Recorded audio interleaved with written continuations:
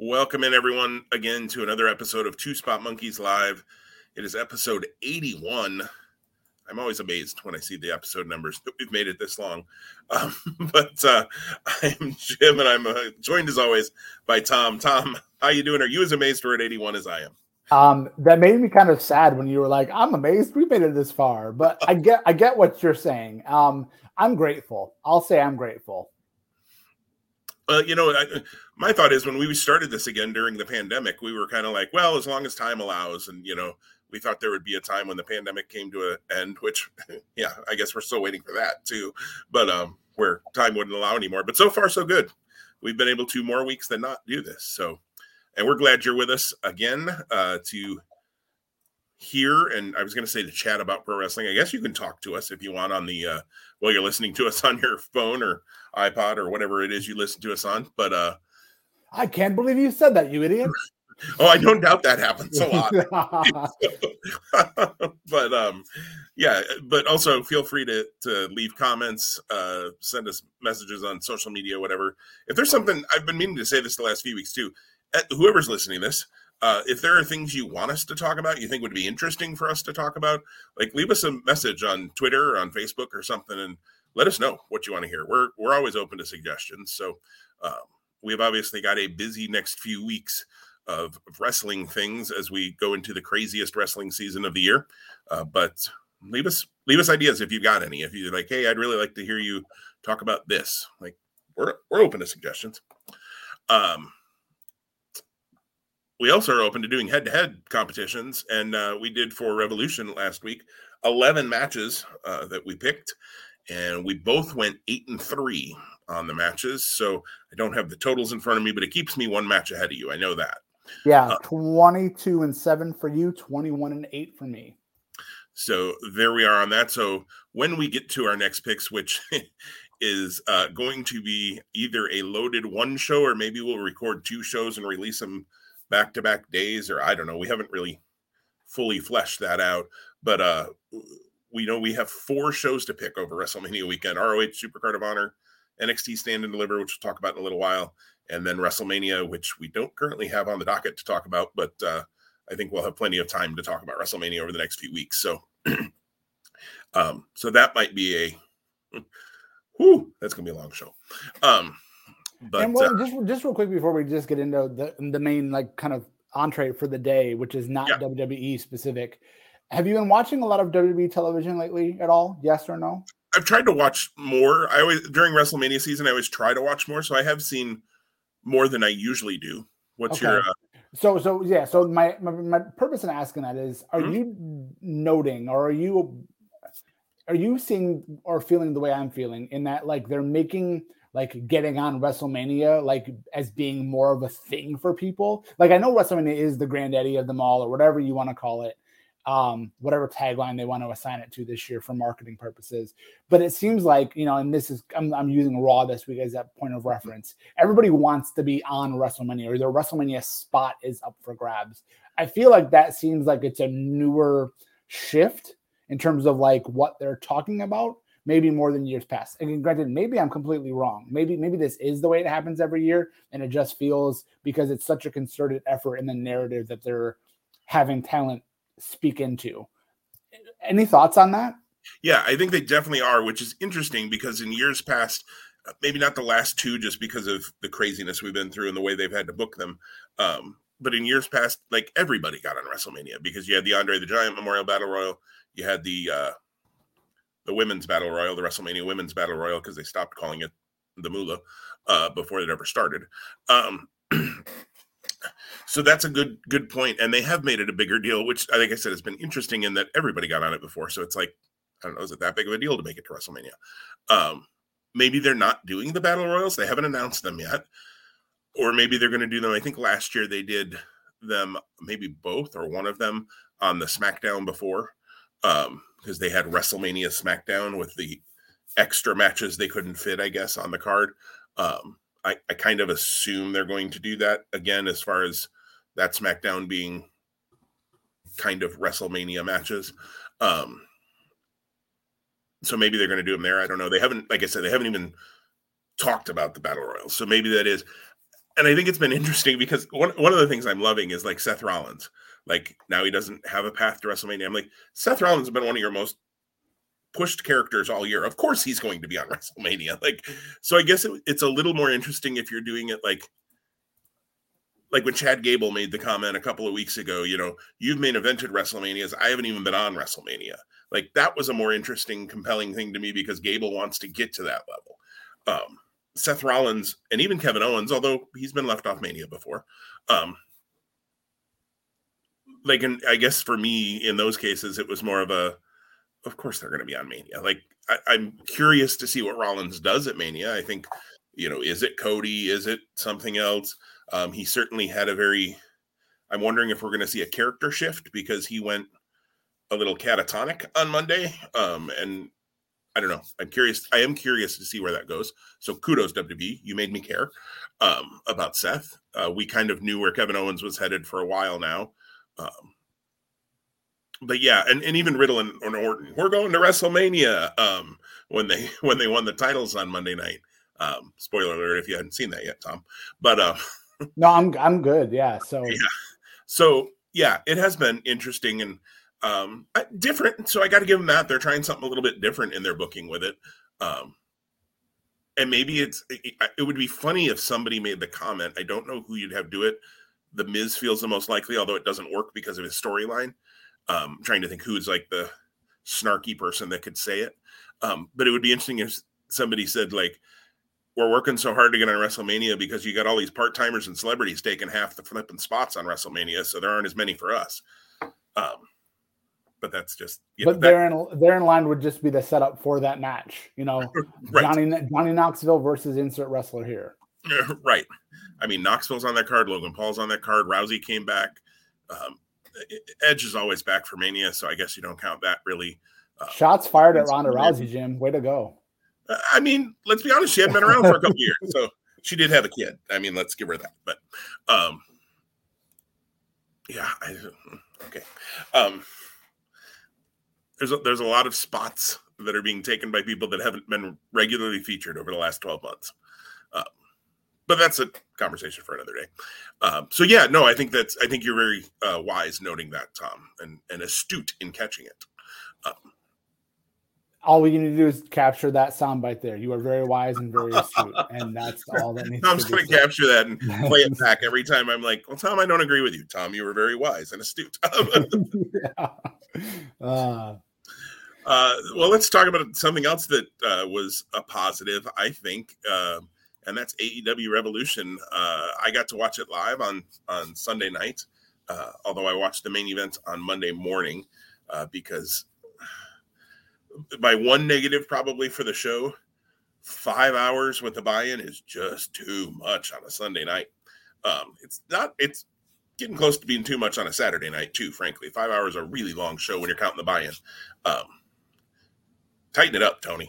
I know you want everybody on the show, but you still could have had a whole nother 3-hour pay-per-view with all the guys you didn't have on the show, guys and gals you didn't have on the show. So it's going to be a problem. Just work with it. That's all I'm asking. Tom, you got to see it on Monday, and you were able to stay spoiler-free. Is that correct? I was. Absolutely. Yeah. I got really nervous because I hadn't purchased the show until Monday morning, and because I wanted to try to do it through Fight. Were you able to? I was curious. I was not. No, it was not available. Around 9:30 a.m. Monday morning, it was not available. So I said, okay, since it's not available yet, and I think it becomes available later. I don't know the specific time range that it goes from international only to. And again, I haven't looked back this week because I haven't had a need to verify that it is or isn't available because I already own it on my phone to see now. Yeah. So I used BR Live's new and improved app, according to Excalibur. Which was weird because I literally used BR Live, I want to say, for the last pay-per-view, and I had created an account and had a login, and now that information didn't allow me to log in. So I kind of had to reset the BR information, and I was just nervous. I think I may have had that problem too, now that you say that. Okay, good. Well, I'm glad I'm not alone. I wouldn't be surprised if I was alone because sometimes that happens, but I'm glad it wasn't just me. But I get nervous when that type of thing has to happen, not the resetting of credentials, but accessing a site that's hosting an event that you don't want to catch a spoiler by accident, right? Like I didn't know what their website was like. So like I literally was like, pulling it up and like holding my hand up, trying to cover the screen, out of my view. So I was able to do that, and it actually worked really well. I had the app on my phone, downloaded it on my phone, and then I was able to cast the event from my phone to a smart TV, and it was flawless. It was great picture quality, high def, no glitches. My internet worked great that day, so there's no buffering issues whatsoever. So more than you asked, but I wanted to add that context because I thought that was important to the story. Well, and you talked about those issues last time in the past, so I was curious. I did want to hear that. I know our friend Johnny had problems similar to what you had last time. I think he was trying from his phone to cast it. And then he found too, like you had last time, that if he plugged an HDMI straight into the TV, it worked fine. So he did that. I had the BR app on my Roku, and I had no problems, zero problems throughout the night. I didn't watch the buy-in. I think I flipped the buy-in on about halfway through the trios match, and then I went back the next day as well and saw the full trios match. We'll get to that in a minute. But from that point forward, zero issues. When I pulled it back up the next morning to watch the main event, I was able to fast forward right to where I had left off. I made note of what time it was when I left off so that I could get back to that time stamp, and I pretty much hit it dead on and was able to watch that main event as well. I meant to pull up the results, but I know on the buy-in we had you and I both missed the Layla Hirsch Chris Statlander match. Good for Hirsch. She's one of those people that I like Hirsch a lot, but I don't know where they're going with her. Well, and I think so. I know we might be bleeding in and out of talking Revolution and talking Dynamite because it's been a busy week for Impact. Impact? What? Wow. What was that? I don't know. AEW. Maybe I was thinking about making an Impact. I don't know. Did Tony Khan buy another company? super big verbal faux pas there. So again, based on what happened here, and then based on how things played out later in the week, very interesting in the decision. I understand it makes sense, and it's kind of like you can go back and go, oh, okay, now the breadcrumbs that I saw make more sense. True. And yes, the way that they then booked Dynamite, having her in the be the number one contender versus Rose in the number two, made sense.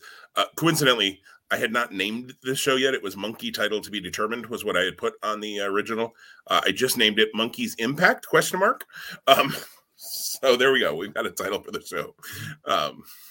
Thank you, Tom. I knew we'd come up with one throughout the course of the show, and one of us said something. So Hirsch gets that win, which is good for Hirsch. I'm glad to see. Excuse me while I knock my ring on the table here and make loud noises. Glad to see her get a win. Hook over QT was exactly what you and I figured Hook over QT would be. Fine, dandy. The trios match was fun. That was really fun. And the House of Black gets the win, which makes sense. I was glad that it took a lot to take Redbeard down. They pretty much had to hit him with everything in the kitchen sink. No follow-up with Redbeard on Wednesday. Really no follow-up on that story. Oh, no, the one thing I will say about that trios match, and it does follow through on Dynamite, Alex Abrahantes, stop. Whatever this Baron Von Raschke look you're doing thing is, from the Powers of Pain back in the day, the Baron, I'm sorry. I'm sorry. It's funny. I can take Penta being the character he is, and Rey Fenix, luchadors in general, because they're luchadors. I understand the tradition, all of that. Alex doing this character is just dumb to me. I don't know. Does it bother you at all, Tom, or you just kind of ignore him, or do you love it? I don't love it. It's hokey, but it's whatever. And not everything's for everyone, and I get that. And we're going to talk about that a little bit later on, I'm sure. And so if somebody is loving it, by all means, love it, please. But yeah, I'm not. I get Penta went to dark, Penta Oscuro or Osero or however you say it. Oscuro. But I don't need Alex Oscuro too, or whatever in the world he's doing. Because his does not come off authentic. Penta is able to make it authentic, if that makes sense. And Alex, not authentic. but the trios match was fun. Buddy Murphy, or Buddy Matthews, excuse me, using his old name there. How good is that guy? I can't wait. I hope he doesn't become, and I don't think he will, but I hope he doesn't become like the guy who always has to take the fall for the House of Black. Keep all three of those guys strong, and maybe don't add anymore. I'm actually okay with just a trio. Like if they want to add a fourth, fine, or if they want to add a female into the group, that could work. I know they had teased some stuff with Julia Hart a while back, which seems to have just kind of been dropped. I haven't. They could bring it back at some point, but we'll see. But that was really fun. Then we hit into the main card, Eddie Kingston and Chris Jericho. Tom, what do you think of Jericho and Kingston? I loved it, man. I when it started, I was like, sweet, we're getting off to a hot start. And then it actually exceeded my expectations. I thought this was fantastic. Yeah, I agree. It was very almost Japan style, just strikes and big suplexes and just beating the tar out of each other. I loved that there was a submission finish, so there was no like fluky roll up or anything like that. That was my one gripe about it, only because I didn't think it didn't seem as we're gonna stick with the theme, impactful as I felt like even though Kingston was worn down, I felt like it wasn't like the execution of that maneuver. And I don't know enough about the stretch plum, I guess, as it is. So maybe that is how it's done. But it just didn't feel like it was wrenched in on Jericho. The other piece I did think about the move in general, the stretch plum. I don't think Kingston has used it to win any matches in AEW. I don't remember him doing it anyways if he did. And that was kind of one thought I had, was it would have been nice if they would have established that as a finish for him, even a couple of times, even as a trick he has in his bag kind of thing, or is that, yeah, I think that's the right way to say that. So that was part of it, but I like the story that they told of Jericho had to submit, so there's no way he could get out of saying Kingston was the better man, then still couldn't shake his hand. And then the angle they did on Wednesday, let's bounce to that really quick here with this story. I thought was really well done.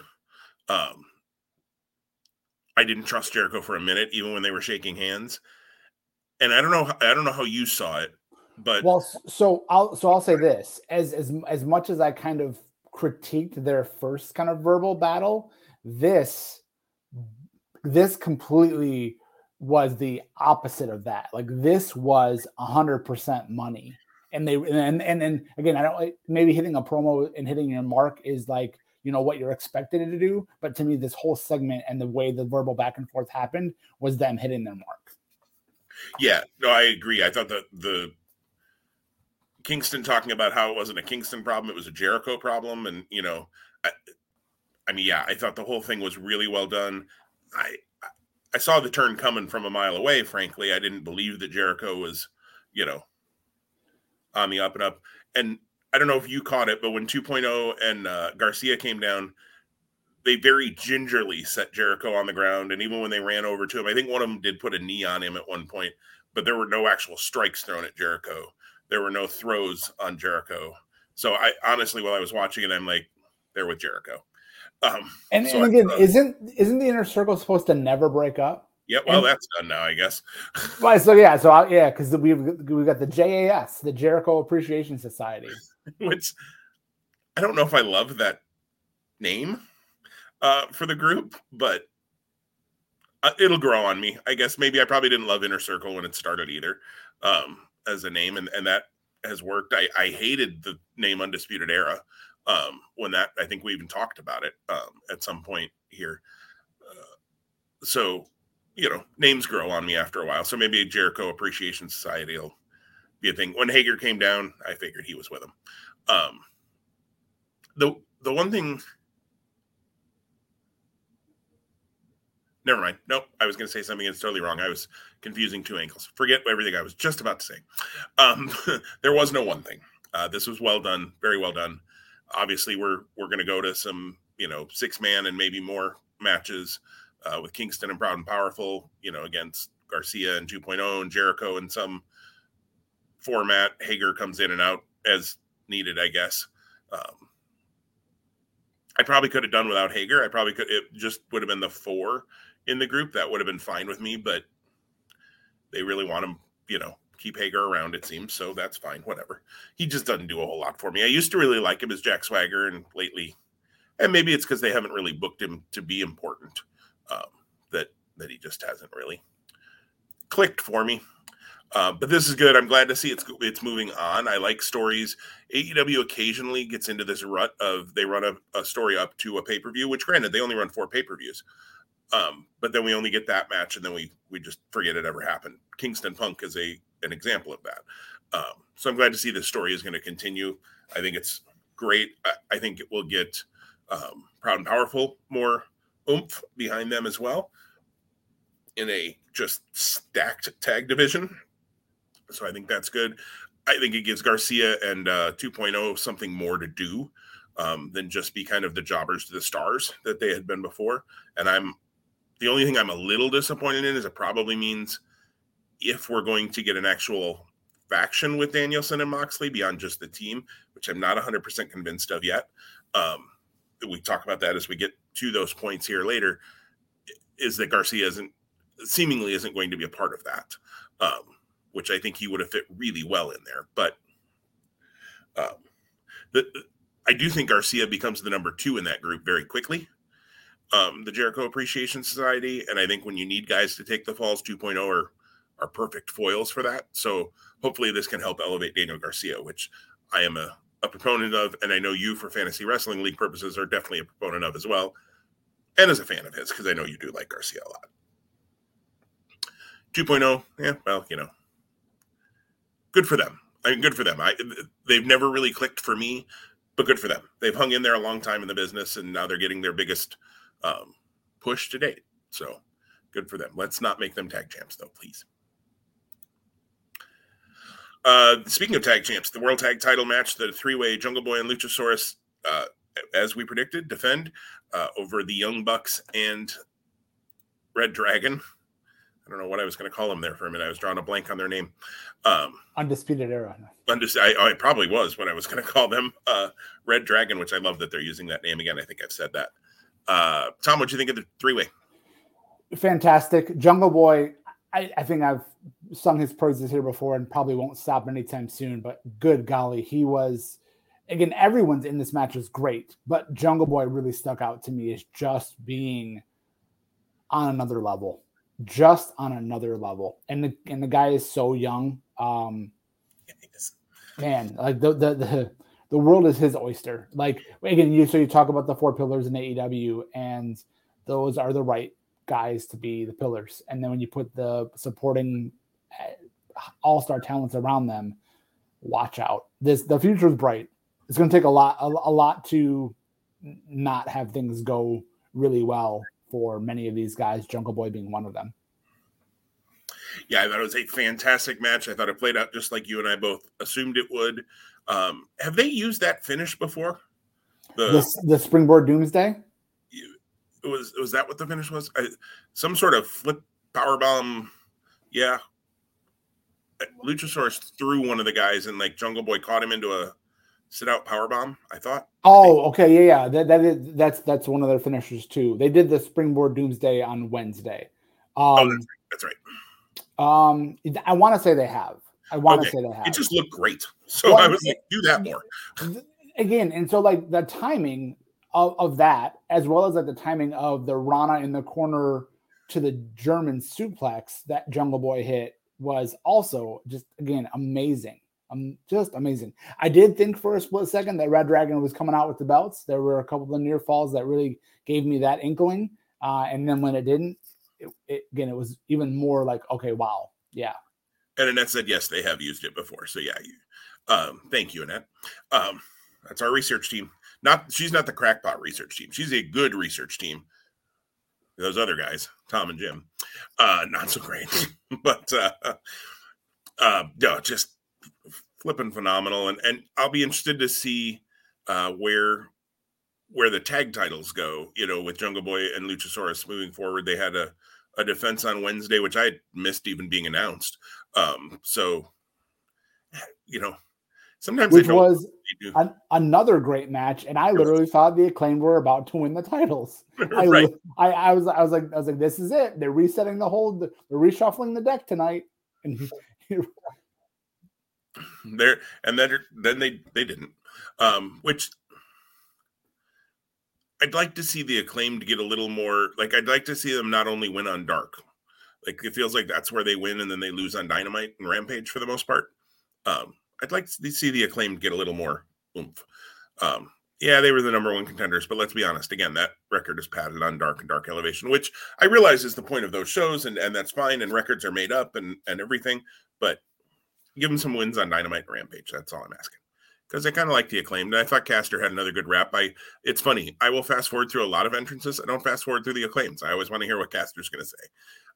Partially to see if he's going to get himself in trouble. But he's figured out, I think, a little more how to toe the line and be somewhat controversial without overstepping, into things he shouldn't say. I enjoy Max Caster, Anthony Bones, the other one, Max Caster's entrances. So that was a really good tag match. Obviously, we're headed towards Red Dragon versus Young Bucks at some point. Although FTR seems like they're going to be involved in that too, because they've got issues with both. They fired Tully Blanchard on Wednesday night, which was a little strange that they just did it in a backstage segment. Like, I feel like that could have gotten a bigger pop out in front of the crowd. That was a little weird. I don't know if maybe Tully needs some time off or something. Like, it seemed, I didn't feel like it was building to that at all. It just kind of seemed like it came out of left field to me. Did that strike you that way, Tom? To an extent, yes. However, that to me fits kind of that AEW narrative at times, where they literally just kind of are moving so quick, things like that, which could be maybe fleshed out, just go boom, and it's done. I mean, they a lot happened Wednesday. A lot happened on a pay-per-view, which you'd expect to, but then when you follow it up with this might be a little bit of a reach of a statement I'm going to make, but so much happened on Wednesday that it was kind of like a post WrestleMania Raw, but it was so busy for AEW and so many happenings. That's the most relevant pro wrestling-esque comparison I think I can make. Whether it's apples to apples or it's apples to pears. Sure. I thought you were going to go more different, but apples to pears. No, apples to pears. They both have a stem, and you both take a bite out of it. So it's That's true. They are both pro wrestling. So no, I think that's a good comparison, Tom, because it did feel that way. You had some debuts, you had some big storyline things going on. Yeah, it did. I hadn't thought about that, but you're 100% right. I think it did kind of feel that way, which is interesting because I know they try to make all of their pay-per-views seem like major, but I definitely see their 4 pay-per-views in 2 camps. I see Double or Nothing and All Out as their WrestleMania and SummerSlam, I guess, for lack of a better word, which is interesting because they're back-to-back. And then I see Revolution and Full Gear as just a step below that. Not, they're not Battle of the Belts. But, not quite. April 15th is going to be here, the 16th, actually, which is when I think Battle of the Belts next is going to happen. They're going to look to spite you, Jim. Watch what you're saying. That's when they're taping it, though, so we don't even know when it airs. Well, my guess would be that they're taping it the 15th. I would guess they're going to air it the next night. The 16th. Okay, yeah. I would hope so. I hope it wouldn't sit in the can for too long. Yeah, they don't. Other than Dark and Dark Elevation, they don't tend to do that. So, moving on, the face of the Revolution ladder match for the TNT title shot, which did not have a surprise 7th competitor, and actually after we had recorded on Friday, Tony Khan said that Christian and Ethan Page would be for the 6th and final spot. I'll be honest, until the match was happening, I didn't totally believe him because, I thought, well, maybe for once he's actually not going to tell us there's a surprise coming. But no, Tony always tells us when actually no, because Wednesday night he didn't tell us a surprise was coming, and the worst kept secret in wrestling happened, but we'll talk about that when we get to the involved parties there. But Wardlow wins the ladder match over Orange Cassidy. Ricky Starks, Powerhouse Hobbs, Keith Lee, and Christian Cage. You and I both had Wardlow winning this. I think he's the right guy. Do we want to talk about Wardlow now, or do we want to save it for the MJF Punk? I think it fits both ways. It's going to be really interesting, I think, to see what happens next. I will say this. I was really impressed with the promo on Wednesday. 100% there. It's interesting yet not that there was no direct MJF follow-up at all. I didn't expect it on the pay-per-view. I thought we might get something on Wednesday. I like that it didn't because of where we may go next. I don't know. I'll have an opinion that I maybe will share here or maybe next week after St. Patrick's Day Slam or whatever it's called on Wednesday. You make mine now because it'll happen before we record again. But yeah, go ahead. Yeah, no. So just that what I will say is for the build of the turn, if we want to call it the turn, if we want to call what he did in the Punk and MJF match, his turn. And I think they're positioning it that way. I feel like, well, it had to be, because here's the thing. He came out Wednesday and said, I still am under contract, but I just don't care anymore. So, right. And I'm not critical. And yep. So I don't know. Could it have had, no pun intended, could it have had more punch? Or more impact? Oh, my word. I put us down the wrong path today. Yes. I hear what you're saying. I do. But I think they're making us wait for when does Wardlow powerbomb MJF. Because as we've said numerous times, the pop for that is going to be crazy. And I thought the pop for what he did was good. We'll talk about maybe that specific situation when we get to MJF and Punk. He was the right guy to win here. No question. I thought everybody looked good. Cassidy apparently did get hurt. It sounds like it's not super serious, but he'll be out a little bit, which is a bummer for me in fantasy wrestling. But, that he was the only one that got hurt. That bump right at the end that Ricky Starks took for the finish, from a guy who's been out with neck issues. Yeah, I cringed on that. I cringed on the I'm thinking of the tornado match. There were a number of things I cringed on, just out of fear for others' safety. In this match, when Keith Lee launched Orange Cassidy over the guys that were supposed to catch him, threw him a little between he and Orange Cassidy. He jumped and Keith threw him a little too far, and he went right over the top of the guys that were supposed to catch him. And they kind of, I'm guessing that might be where the shoulder issue came, because there was a crash and burn there. Jungle Boy had one on Wednesday night. He did a dive over the top onto the Acclaimed, and they both just he went right between them. Not their fault. They were trying, and they kind of missed him, and he landed hard. And I was just like, geez Louise, like, catch him. Like, whatever you got to do, move, catch him. Like, even if it looks bad, take the look bad over, crash and burn. There were some crazy bumps here. You expect that in a 6-way ladder match. I certainly hope Ricky Starks is okay. It sounds like he is, but that was even the way he just stayed folded, which I thought was a cool look. But I was praying was him holding that pose, and not just that his body wouldn't move because, right.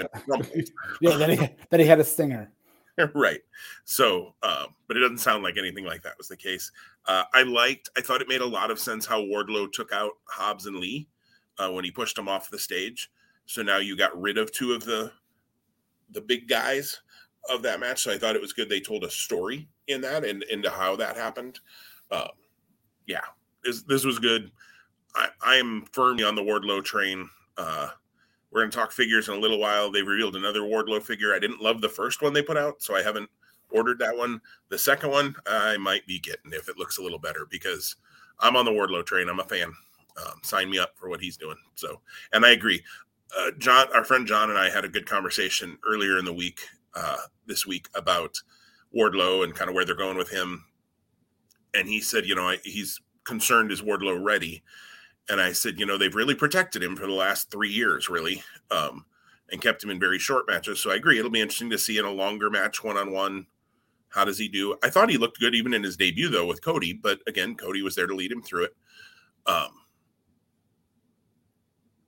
But I didn't know how he'd do promo-wise. And yeah, for a guy who's young and probably has a lot of room to grow, even in the promo where he is now, I thought he did very, very well with that. So I'm right there with you. In fact, after he was done, I literally said out loud, "Great promo!"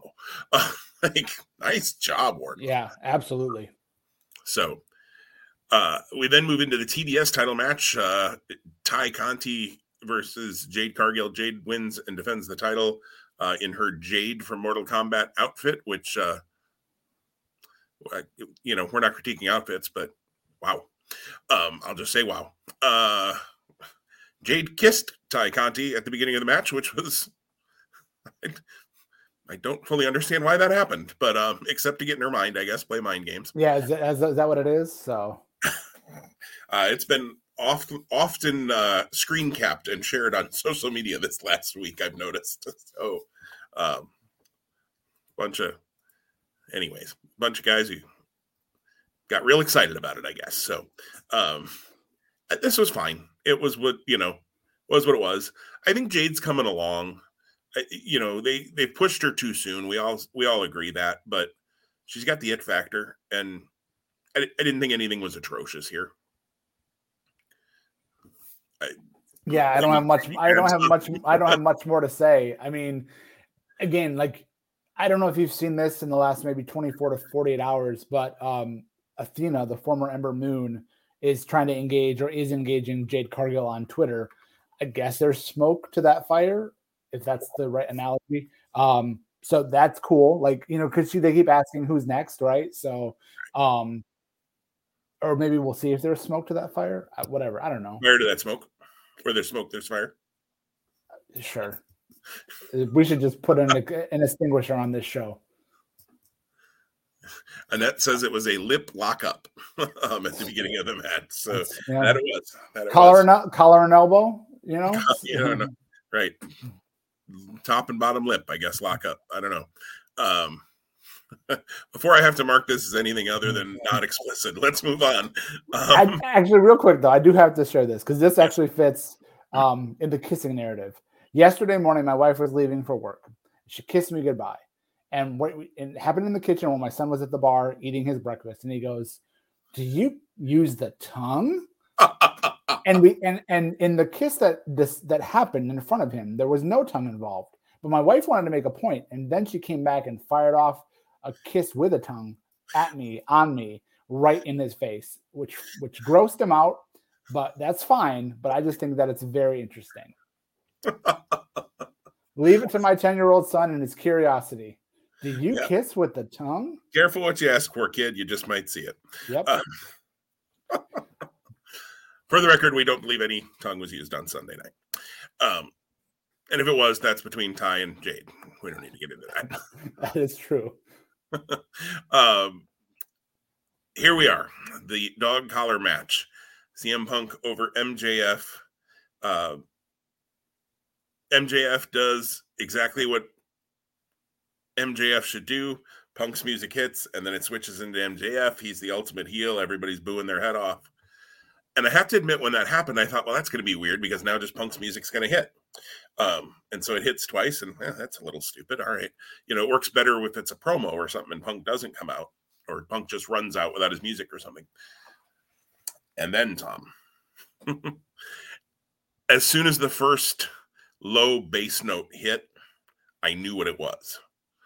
I assume you had that same reaction. Yeah, well, between the atmosphere with the darkness and the lights and the smoke and then the music, it was, for Ring of Honor fans who have the history of knowing Punk's Ring of Honor run, it was the perfect dose of nostalgia, and it fits the narrative of this whole issue. So it was great. And basically the same outfit he wore in his dog collar match against Raven, which I had actually watched earlier on Sunday. It was on YouTube Ring of Honor had released it, I think months ago. I don't think it was released because of this Punk match coming up, but I happened to come across it and I was like, oh, I'm going to watch this. It's been a really long time since I've seen this match. So I watched it. There were certainly callbacks to it within the MJF and Punk match. Punk loves doing that, little callbacks to either things he's done or other matches, the Bret Hart 1-2-3 Kid one with Darby and other matches that I know he's, I'm going to say imitated, and I don't mean that in any negative way at all, but just paid homage to, maybe is a better way to say that. Yeah. Certainly he paid homage back to the Raven dog collar match, which you expected he would, or I think most everybody did. This was brutal. It was great. I loved every minute of it. If you didn't think Punk could bleed more on Sunday than he did on Wednesday, you were wrong. Right. How CM Punk has any blood left in his body, I'm not even sure anymore. And we did not see Punk on Wednesday, right? Other than seeing the backstage promo. Yeah. Right. So the Wardlow turn, we've kind of talked about it a little bit. I totally get what you're saying about the impact it could have had. Punch it could have had. Again, no pun intended. I liked it though. When he was doing the I don't have the ring. Oh crap, I don't have the ring. Which the ring probably wasn't even needed. Punk had already hit the GTS. But after the way MJF had treated Wardlow on Wednesday, which we talked about last Friday, a week ago, I thought it was the perfect, and it was also the perfect, I kind of liked how Wardlow explained it in that he didn't need to waste his time on anything more with MJF. He just, and I loved his little, when he found the ring and he went, oops, before he set it on the apron. It also gives Wardlow the out of, he didn't do anything. He didn't cause MJF the match. He just realized, so he set it there so Max could use it. He didn't go that route with it, obviously, but gave a little plausible deniability if he needed it. But I thought that the turn was good. But I like that Wardlow did the ring thing, and then he left. So you still let Punk have that post-match moment. And I'm trying to remember. Did they play Miseria? I can't say it right, but did they play the AFI music after the match too? Or did they go? I don't think so. I think it was called the personality. Yeah. Again, it literally was less than 5 days ago, and I can't remember. I can't remember either. This is getting old. Right. Yeah. Welcome to Old Spot Monkeys. But I loved everything about it. I don't know what else to say. I loved everything about it. Interesting to me that Punk motioned for the title afterwards. Well, so go back to some of the promos, right? And he said they had to get through each other. MJF had to get through him. He had to get through MJF before one of them moved on to fighting for the AEW World Title. True. That was that. Maybe it was late 21 or early 22 where that had come out. So again, whether that's the direct path or whether that's just, again, long-term storytelling, both work for me. I liked that idea. Nice. Yeah, I do too. Part of me wonders, and let me just go fantasy booking 101 here for a minute. Annette says no. So I think she's saying no, they did not use AFI after the match, which you probably didn't need to at that point, because my guess is they're not switching it full-time by any means. It's going to stay Cult of Personality. And fantasy booking, I could see at Double or Nothing Punk win the title. I don't think Paige needs to keep it, and I've been on record. We've talked about it before. We'll probably talk about it in the main event. Like, Paige is the champ. I like Paige as a character. Paige as the champ just isn't coming together for me. So I'm okay if he loses it at some point here. I could see Punk winning it, and then I could see somewhere down the road, probably not All Out in Chicago, although, man, if you wanted to do it, that'd be the place to do it. MJF beating Punk for the title, so he gets his ultimate revenge on Punk by being the one who wins the title from him. That's just my fantasy booking. I think you could tell a compelling story there, where you keep them apart for a little while, and then when you bring them back together, now it's for the title. I can see it. Let's see. We go to the women's title match yet. DMD, Britt Baker, DMD. How about that? Beats Thunder Rosa with a whole lot of interference. I maybe could have done without all the overbooking. With that though, it made me think that we were getting a title change on Sunday. Again, clearly it's setting up for a bigger story. Thunder Rosa defeated Layla Hirsch Wednesday in an eliminator match. Now that's been made St. Patrick's Day Slam. Rosa gets the return based on elevating back to number one contendership or the number one spot in the rankings. And now they're basically saying, based on what happened here with all that interference, it's a steel cage match. Before we get into talking about the story of it all or everything else, I'm gonna mess up the analogy, but no, this is actually what I want to say. The bloom is off the rose for me with Britt Baker. It's been a long time coming. And again, I love the character. She's killer on promos. In the ring, she's not where she needs to be. She's absolutely not where she needs to be. And I feel like I've been making excuses is the wrong term, but I've kind of just been letting it go. But it really hit the wall here for me. And maybe that's part of a long event. This, again, we talked about it when we started. This was a very long event, so much so that you had to watch it in two parts. I watched the first match of the buy-in on Sunday night before I went and did other things and to not be spoiled, finished it Monday and then watched this whole card. But I had the benefit of being able to pause this if I had to get up and run to the restroom or let the dog out or grab lunch or whatever, which I did on Monday.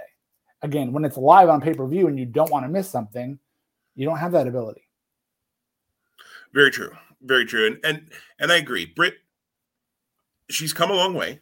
She's gotten better in the ring than when she first started. I was like, in AEW, especially because I hadn't seen a lot of her before AEW. I was kind of like, I don't know what all the fuss is about. Character work, she's one of the best characters in AEW.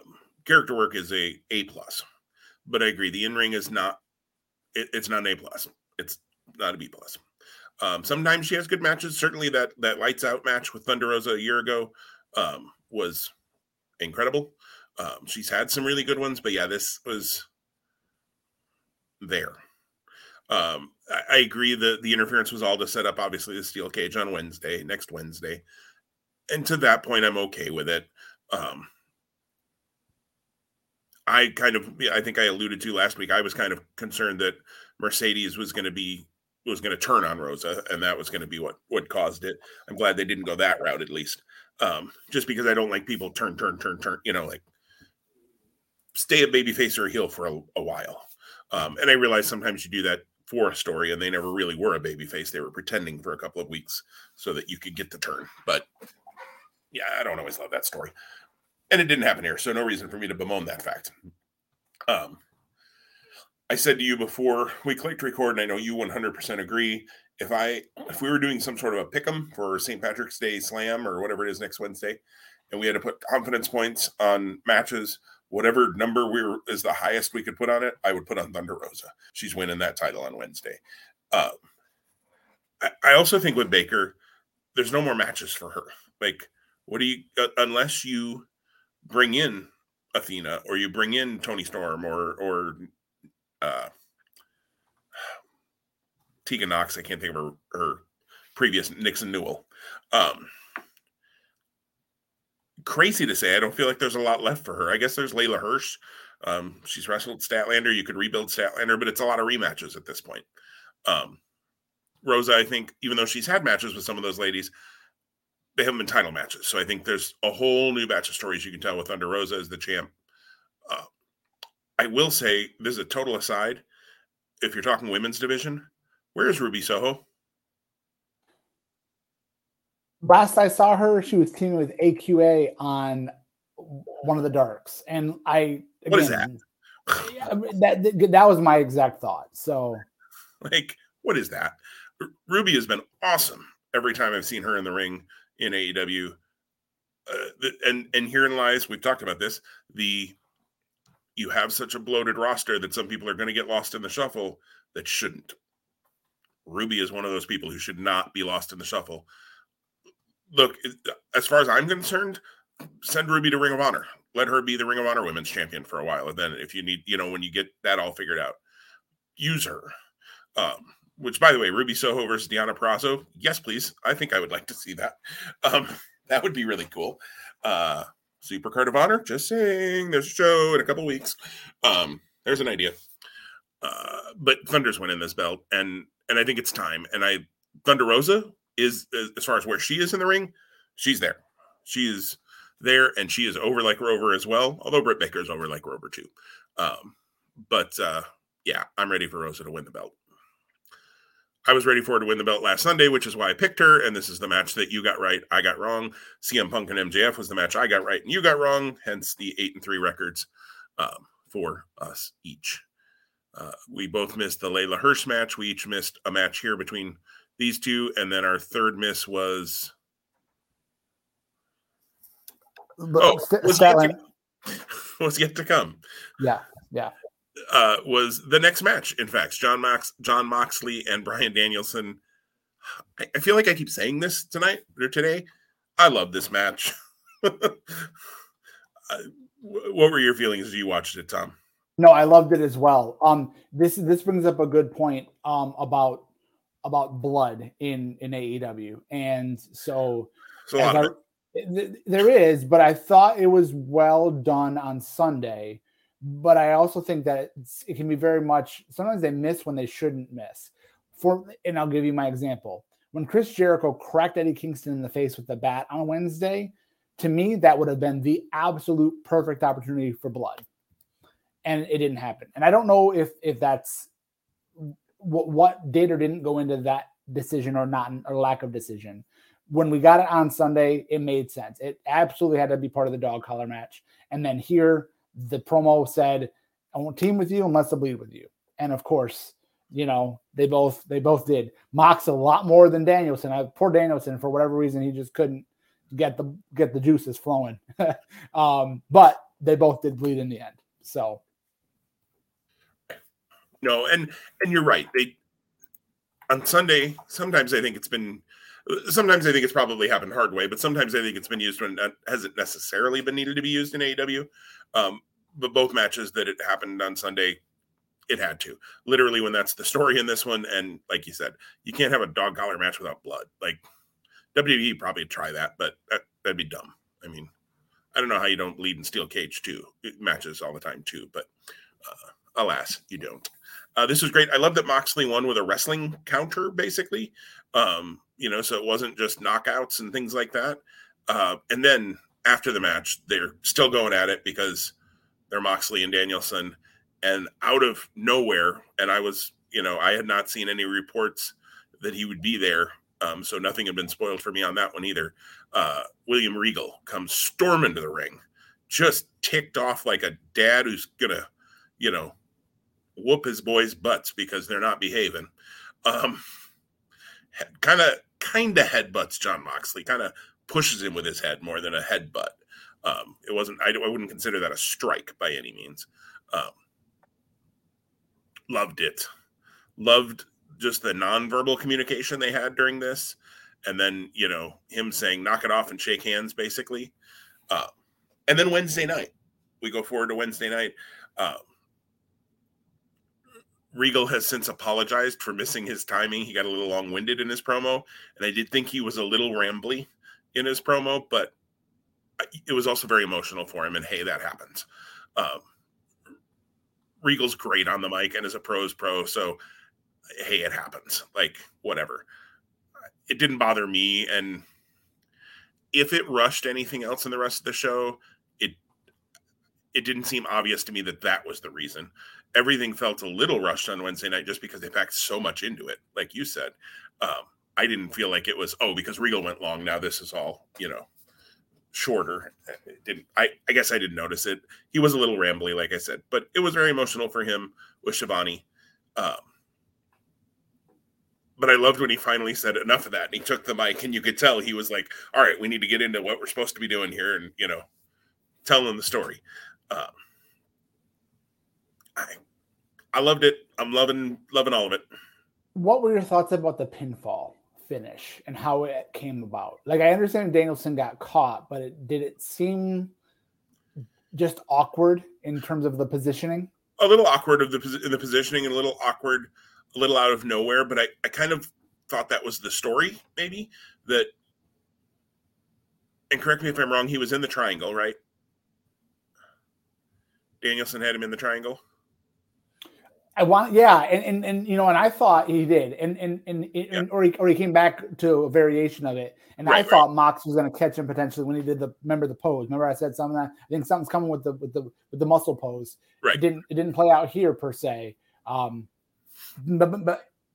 you can argue that kind of it didn't if he caught him in that way. He wasn't in the muscle pose when he did the roll through, but yeah.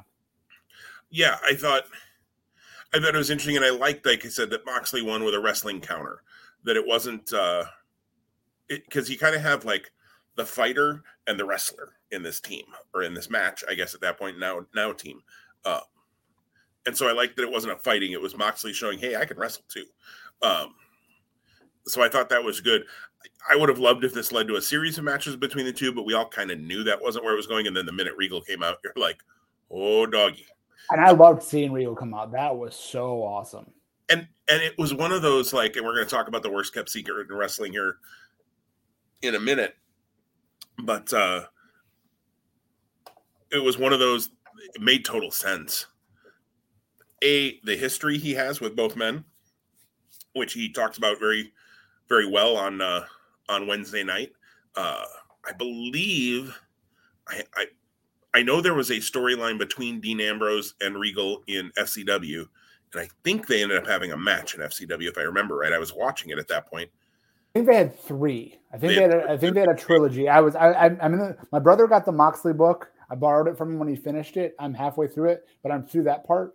I haven't picked it up in a couple weeks, but I've read through that section. Okay, so they did have a number of matches. So there's that. There's, Danielson has always, like he said, always talked about Regal. Even the maroon being a little bit of an homage to Regal. All of it was really good. I think the story they told on Wednesday was really good. I do feel like they've downplayed or have not brought up, at least since Sunday night, Danielson's talking about younger guys to bring along. Although Regal made one comment about younger guys or something like that. So maybe they are going to do a faction here. Look, if you did I know we always talk about a 4 horsemen-esque, but if you did a 4 or 5 person faction with Regal as the J.J. Dillon, for lack of a better word, not that Danielson or Moxley need anybody to talk for him, because those two are great promos, but it would still work for me. I that would be good. And then you still have Regal under contract, and Regal can help you with, if Ring of Honor is going to be the developmental to AEW, I mean, who better to have on your team for that than William Regal, whether he's on air with Ring of Honor or not, but just behind the scenes helping with it. I mean, you can't make a better hire than William Regal. Yeah, absolutely. I suppose you could get Triple H, but I don't think he's leaving. So, apparently Regal is going to be on Talk is Jericho next week. And Annette said supposedly Regal discloses some serious health issues on Talk is Jericho next week, which would explain a little bit of his, like, I'm not going to be here much longer, which I was a little like, what are you talking about? Like when he was rambling at the beginning of the promo Wednesday night. I'm thank you, Annette, for saying that, because again, I think I've said on here before, I don't listen to Talk is Jericho regularly until there are people that I'm interested in, his guests interest me. And that will be one I will seek out. I will definitely want to check that out, not only because of what you just said, but just because I've always liked William Regal. I've been a fan of that guy since he was in WCW. I have his Lord Steven Regal figure that I bought with the intention of sending to somebody when he was appearing for Evolve kind of regularly. I bought it, and I was going to send it to somebody to get signed at an Evolve show, since they don't often come where I live, or ever where I live. And then he stopped appearing for Evolve right about the time I got the figure. So that didn't work out. Maybe he'll do some signings somewhere that I can get somebody to get it signed for me, or maybe I could go and get it signed. That would be really fun. AEW, come to Nebraska. That's what I'm asking you. Sorry, I lost my spot here. We have the No DQ Tornado Trios tag match next. Sammy, Darby, and Sting over Andrade, Matt, and Isaiah. Isaiah did not take the pinfall here. Matt Hardy did, which set up things on Wednesday. Kind of makes total sense now, and really probably should have thought about it. Would have made more sense. But we had the right winners. Both of us picked Sammy, Darby, and Sting. This I was not looking forward to. I was very clear last week that I could have cared less about this match. And I got to admit, it was a lot of fun. It was a lot of fun. So the first thing that came to mind when this happened here in the semi-main slot, whether it's actually the semi-main event or not, it's clearly not. But it brought me back to Full Gear when they did the Minnesota Street Fight with the Jericho group and the Lambert group. And it's like they have to put kind of like a clunky like gimmick match between, whatever. It's not a come down match. Like it's not like Big Show QT was. No. I'm sorry, Paul White QT. But still, it's like it's different from what you're going to get next, I think, and what you got before, which I do think so. But yeah, it was bananas. So, yeah, it's crazy. Two things come to mind. Two things that stick out in this match. Number one, Sting, you're insane, and kudos to you for like what you're doing because you don't need to do that. Like in the last 15 months since you've debuted in AEW. I think that you've more than earned your money and probably paid dividends for the brand. You think so? And then why in the world did Andrade El Idolo have a hit out on Darby Allin when he swung in the chair shot, like in the first 3 minutes of the match? Like that was scary. Like Andrade seems like a guy who is amazing, and he is amazing. I go back to his NXT run and then his feud with Rey Mysterio. But he's scary. Like his level of viciousness, whether real or perceived or a mix of both, and in that chair shot I was visualized is like holy crap. Yeah. And Sting broke a table with his head when he jumped off that balcony. The second set of tables, I guess, that was set up, like his face went through that table. At least that's what it looked like to me on the replays and live for that matter. When I saw him going up there, I'm like, he's not going, yep, 62-year-old Sting is going to do that. Okay. Kudos, but don't do that. Like, you don't have to. And I know that's why he did it, because he didn't have to, but it scares me. I don't want, Sting's career to come to an end on a concrete floor under a pile of tables because he jumped off something. Like, you're not New Jack. Stop it. Good comparison based on the spot. Yeah. Right. Like, you're not New Jack. You're not Mark Briscoe. Knock it off. Stop jumping off things. Sammy, save your jumping off things. Just, you don't have to jump off things all the time. Just save them for big spots like this.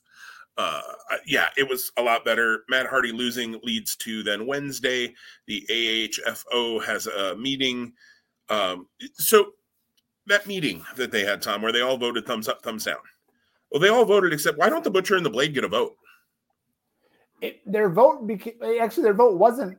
Well, no, it did become. It became apparent when they started beating up Matt Hardy. Well, it was moot as soon as Private Party, Hardy's boys, turned behind the back. Right, but when you had 3 up, 3 down, Matt Hardy said, "See, I told you, I'm not out of the AHF." Like they were just talking about, like it was done, it was a tie, so he was still in it. I'm like, Butcher and Blade are just standing there, like 2 bumps on a log, not voting. Like, and I realized it would have been interesting if you would have had one of them vote up and one of them vote down. Like, you could have told a story. I don't know, something interesting. And Butcher, what's in the water in AEW? Like, Jericho's gotten himself into crazy good shape. Butcher's gotten himself into crazy good shape. Like, kudos to those guys. I mean, that's not easy to do. And neither of those are super young guys either. So kudos. But this sets up Matt Hardy being kicked out of the AHFO on Wednesday, and Darby and Sting coming to his aid, which, of course, okay. That is what it is. I don't know. And then the return of Jeff Hardy, or the debut in AEW of Jeff Hardy. And I made a comment to you before we clicked record. I don't care about the Hardy Boys. It has zero appeal to me. I don't know why, but I just don't care. I don't know. How did you feel about it, Tom? Did it get a pop for you? Jeff Hardy doesn't do that for me. I'll tell you the one thing that I walked away from this whole segment with going is the idea of a Jeff Hardy Darby Allin match is exciting and scary, but that's about it for me.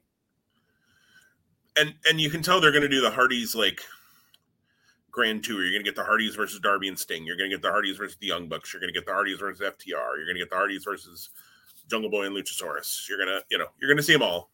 Obviously, you're going to see the Hardys versus Private Party probably pretty quickly.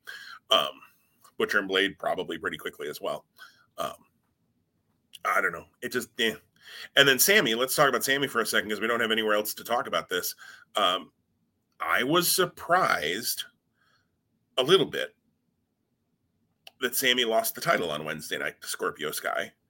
I really thought that he'd keep it because having a brand new champion against Wardlow next week is weird for me but here I mentioned earlier, I'll say what I think happens.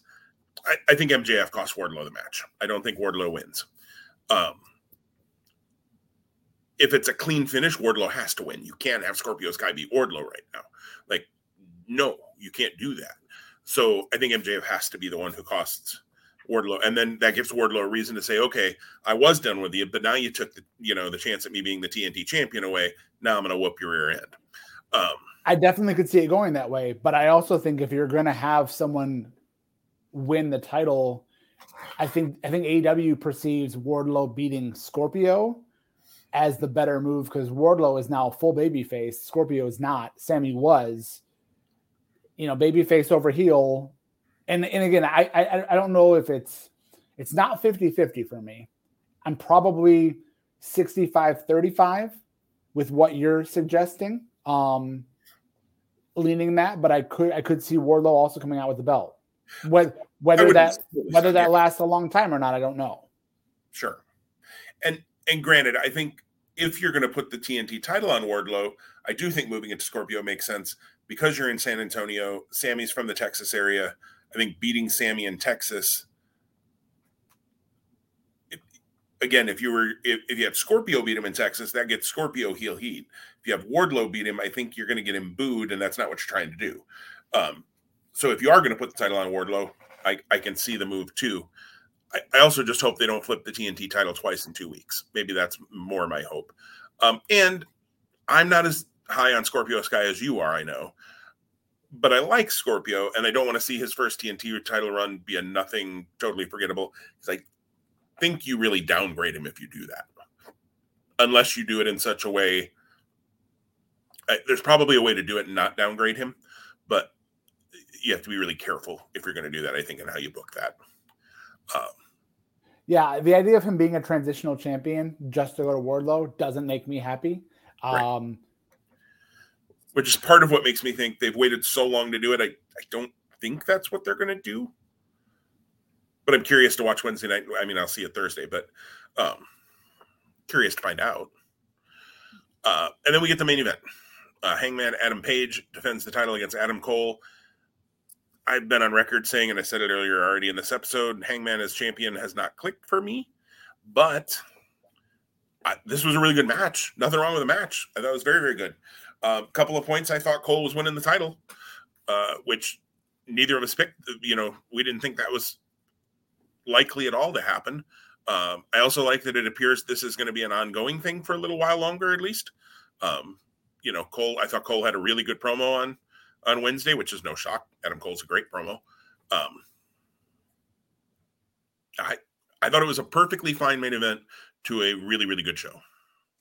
Yeah, and again, take 30 minutes away from this show in some capacity, and I think that this match is even more revered. Again, it's just this is like I've already been to the buffet 3 times, and now I'm going up for a 4th. How much room do I have left? Even though it's all amazing stuff on the buffet. That's a good way to put it. That's a very good way to put it. Because I have tore up some buffets in my life. So I was thinking of when I was in Vegas right before the pandemic Yep. got going in earnest and eating at, I think it was the Bellagio. Maybe it was Caesar's Palace. It doesn't matter. It was amazing, and I definitely got my money's worth. Yeah, we were in Vegas the year before we got married. We were engaged, but we were not married yet. And with our good friend Paul, who sadly is no longer with us, and got to share 2 buffets with Paul. One with the larger group, where Paul continually poured champagne into my free mimosa glass. I know you've heard that story, Tom. And then another where it was just Katie, myself, and Paul. We were at the Bellagio buffet, and that's a memory I cherish because of the time the 3 of us got to spend together. And nobody was spiking my mimosas even heavier that time. But the Bellagio buffet was pretty darn good. Very, very good. You've heard of Cranky Jim, but the story that preceded that was Loopy Jim. Oh, very loopy, Jim. I walked out of the Paris and I was fine, but somebody in the back kept tipping the sidewalk, side to side. So, yeah, it was thanks, Paul. Miss you, buddy. Paul would be a regular listener of Two Spot Monkeys. I don't doubt if he was here. He would be a very big supporter of yours and I. So the fun thing we've done at the end of an AEW pay-per-view, whether we have or haven't watched Dynamite that followed that show, is kind of go, okay, so what do you think the 3 big matches are going to be for the next pay-per-view? So if I recall right, and I should have gone back and listened, and I wanted to, but life got in the way. I thought the Hangman Danielson was going to be for the show. Clearly it didn't happen because that played out earlier.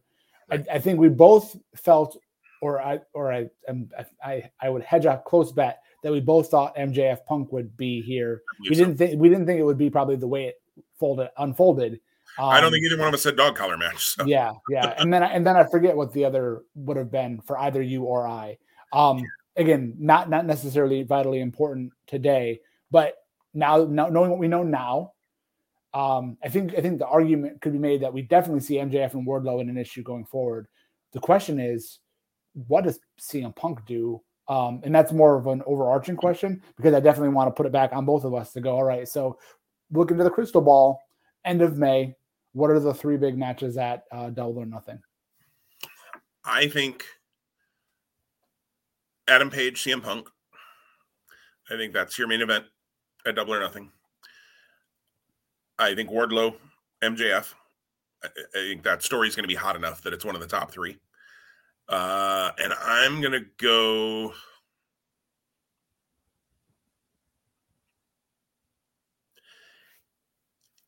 Adam Cole, Kenny Omega.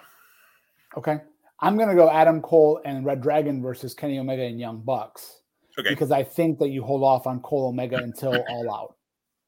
Would make total sense. Yep. So we'll see there. So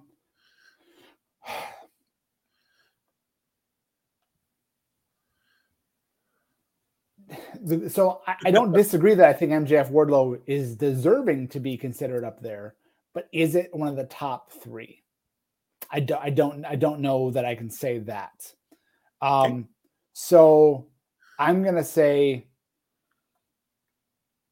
that it's Danielson and Moxley either challenging for the titles, whomever the champs may be, or defending the titles in a big match. So that'll be the other big piece, because I think they're still together then. Yeah. And then I don't see Page versus Punk, but you've laid out great groundwork for it. And again, you've got the guy doing the belt pose.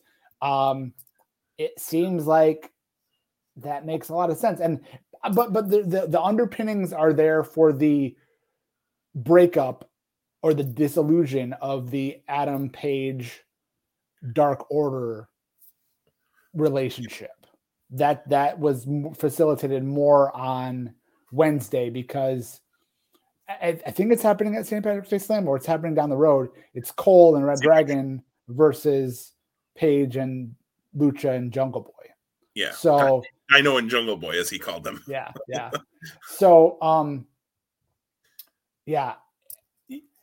I'm finding it very hard to go. I don't want to agree with you, but I'm hard pressed to say that your idea doesn't make a lot of sense when you think about going, who else could Punk have? We haven't had a chance to really piece that out, and who else could possibly elevate to challenge Page in the next, 2.5 months. Yeah, and I don't think there's anybody in the Dark Order that could work a pay-per-view match against Page. Right. A Dynamite or a Rampage, absolutely. Page versus Johnny Hungy would be, a fun match, but I don't think you can put that on pay-per-view. Unless you somehow massively build him, or I know he's over, but he would have to catch fire in a bottle, lightning in a bottle, whatever, massively to make me think you could pull that off at a pay-per-view.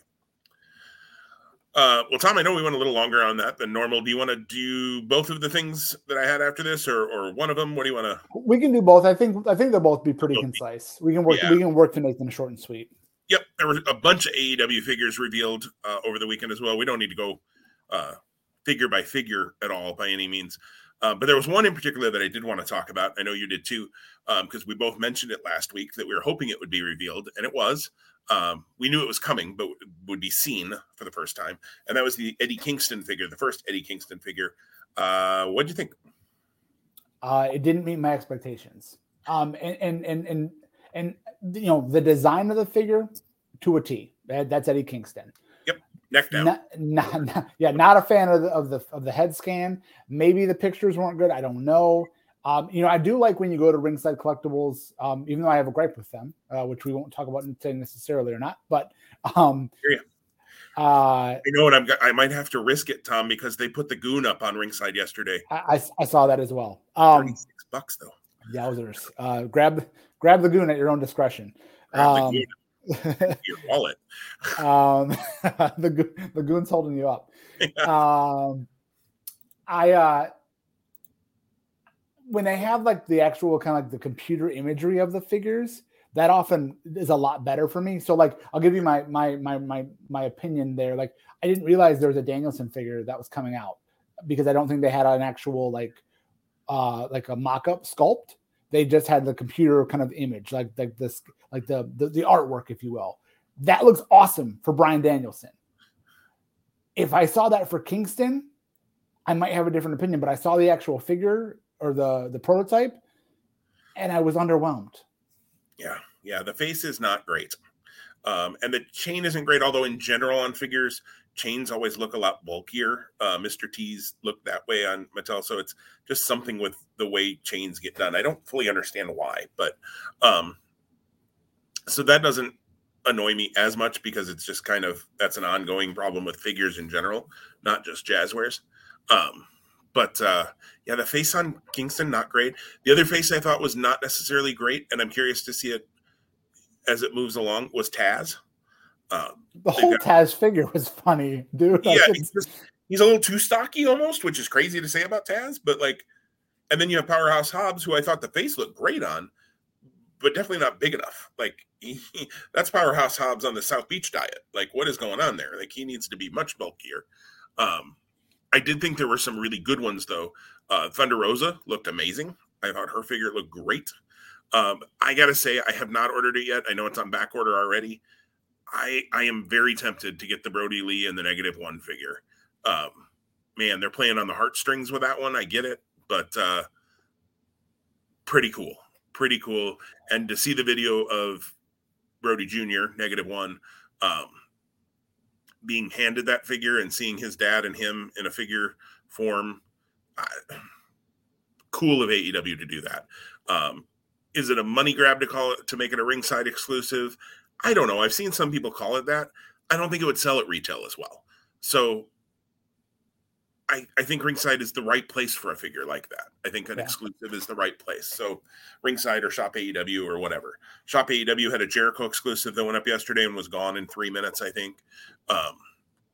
It was a 1 of 3,000. It looked really cool. It looked really cool for what it was worth. So yeah. The other thing I think that's just worth noting in this is I think this is the first line of Ultimate Supreme or Unlimited Supreme or whatever. Unrivaled Supreme. I think third time was the charm on that one for me. Jazzwares' response or attempt to be what WWE is doing with Mattel with Ultimate Edition. Yeah. And those figures look amazing. Amazing. I was going to say, Cody and Britt look great. I probably won't buy either of them. I will order the Malachi Black the very first moment Ringside has it up, because I don't know if these will show up in retail real well yet or not. It'll be interesting to see. I'm not going to risk it with Malachi Black. I said the minute he debuted that was the most toyetic look I had seen in a long time. And man, is it a money grab for him to make it a Supreme, his first figure? Nope. Because you're able to do all of that then by doing a Supreme, or Ultimate, as Mattel calls them, version. They said they'll be $40, which means they're going to be probably $50 on Ringside. Here's my $50, Ringside. Not a problem. You got it. I'm buying Malachi Black the minute it goes up. That was probably the one that I like. The minute it goes up, I'm in. I feel like there was something else in those. There is an Owen Hart figure coming. They've announced officially in on Match Series 6, I want to say it is. But there's an Owen Hart figure. I'm going to be pretty tempted to grab the first Owen Hart figure in a long time. Private Party has got figures coming. FTR's got more coming. I believe Garcia has one coming. They're delving into the roster to get figures out for a lot of these folks, which is great. I love that. A number of the upcoming lines, while they still got one or two, Moxleys or Jerichos or Omegas or Bucks or something, they're getting a lot of the other characters going, which is great. Yeah, the AEW figure universe is definitely expanding. Yes. So, my wallet. And then NXT 2.0, just wanted to touch. You haven't seen, yes. Yeah, no, just speaking of your wallet, I want to, you and I have, of course, had this offline. Just wanted to let our listeners know I was able to secure tickets, a ticket, because I'm going by myself, to AEW in Detroit in June. So I'm pumped up about that. But I'm bringing that up now because of your comment, my wallet. That ticket was stupid expensive, but it's the first chance I literally have to go to AEW without really having to travel out of state. So I'm pumped up. I'm grateful that I was able to grab something in the pre-sale yesterday, and I look forward to having that experience live and then coming back here and talking about it, months down the line. I also, my wallet, then had to make the decision to buy a standing room only for GCW in April, which they're also coming to Detroit. And Minoru Suzuki was already on there. Bandito was already on there. And then they added the Briscoes. And I was like, I wouldn't say that the Briscoes like sealed the deal for me, but like those tickets went fast when they went on sale last Friday. So much to the point where I'm kicking myself because I could have gotten an equal ticket and had a seat if I made the decision last Friday or Saturday versus waiting until yesterday. But all of my fun money got blown yesterday. I got $0 in fun money. I can rub 2 nickels together, and that's about what I have. So, which is a funny story because we were talking to my kids a couple days ago. My 16-year-old daughter, who is going to be 17, and she's almost wrapping up driver's ed. I apologize, I'm telling the story, and we already are going long, but I think it'll make sense in the end, or someone will just relate to it. She goes, when I make my money doing the jobs I do, and literally it's limited to like people's houses that she cleans on a very infrequent basis, or like babysitting, because she just finished basketball season. She goes, I put 70% in the bank. I keep 20% for me to be able to use at my discretion. And then I give 10% to charity. And we're like, that's great. And we said to her, but that's still not enough to get you towards your goals. Like you don't always have to just hold 20% for yourself. Yes, you want to have fun. Yes, you want to grab Jimmy John's. Yes, you want to go see a movie on a half day with your friends. But we as adults, like we don't just go get our money and go, great, 20% off the top. That's my fun money. Doesn't work like that when you're an adult. So start adopting that practice when you're a kid. Even as tough as it is, it's a 16-year-old. It'll help you down the line to be a little bit more fiscally responsible. And most of my kids are. I digress. So no fun money for dad. No little fun money for the kids. I joked with you last week when out with all these on sale dates. I said I need a second job. I have one, and I still need a third job. It was funny. Someone said, I don't know where I heard this, your side hustle to your side hustle. And my son goes, what's a side hustle? I can tell them all about it with my trivia company. So, yeah. And, but look at the bright side, Tom. You now have from now until June to start saving some nickels because it's only going to cost you about $300 in gas to go to Detroit twice. So, there's that. Yay. Yeah, sorry to throw that on you. You already paid all this for tickets, and now you got to figure out how in the world to drive over there. Thankfully, Warrior Wrestling is going to be literally in my backyard. I was going to say, thankfully, gas for that should only be $20 or so to go around the corner. I said literally, but that's not a true statement. It's not literally going. They're not literally coming. They're going to set up the ring in my backyard, and people are going to sit on the roof of the house and the garage and hang in the tree branches and watch the. No. They'll sit in the neighbor's yard. That'll be good. We'll leave that to not go into that. Yeah, if they were coming to your house, I'd probably make it over to Grand Rapids because that would be awesome. But yeah, it'll, like I said, it'll only cost you $20 to go across town for that. So, sorry, this isn't a gas price podcast, and I definitely don't want it to go political because it shouldn't be. But hey, save your nickels, folks. Gas is expensive. That's all I'm saying. NXT 2.0. We were just going to touch on that real quick. We won't go to the whole thing because Tom's got some of the show to see yet, but the ending of it was spoiled for him, so we can talk about that real fast. Dolph Ziggler is your new NXT champion. What the hell? That's my only response. What the hell? Yeah, I don't. So the only thing, and we really don't have to spend much time beyond this unless you have a different response to what I'm going to say. And again, why is the entity Dolph Ziggler that meets this need or provides this platform?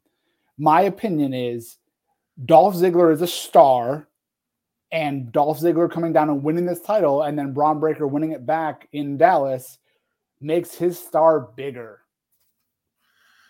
Yeah, they're wrong. I agree. I mean, I agree that's what they're doing. I don't think beating Dolph Ziggler means anything. You've spent the last 10 years of our lives, maybe more, telling us that beating Dolph Ziggler doesn't mean anything. So now you've said that Dolph Ziggler went down and got kind of a little bit of a fluky-ish win. He didn't pin Breaker, which is normally that bothers me in triple threats, but in this case, I'm actually okay with it. And maybe I've spoiled that little piece for you, Tom. But no, I saw the clip. I saw the clip. Which is at least okay because you're not having Dolph Ziggler beat Braun Breaker, which would just be mind-blowingly stupid. The only other thing I thought is, Breaker worked Raw on Monday. Did Vince get a look at him and go, "Oh, we got to get that guy on the main roster"? And that was my terrible Vince impersonation, by the way. And so they're not going to put it back on Breaker, and they're going to move him up to the main roster after Mania. Look, Braun Breaker is a future star. I think they have a real chance to do something with him. I think I read that Tuesday night was his 19th match. So let's let him be the champ in NXT and work with a lot of folks that can help him get better. I thought the perfect thing to do would have had Breaker win that match, have Gunther come out and attack him after, and now you set up Gunther and Breaker to be maybe a longer term thing, maybe not even just to stand and deliver, let it go a little while.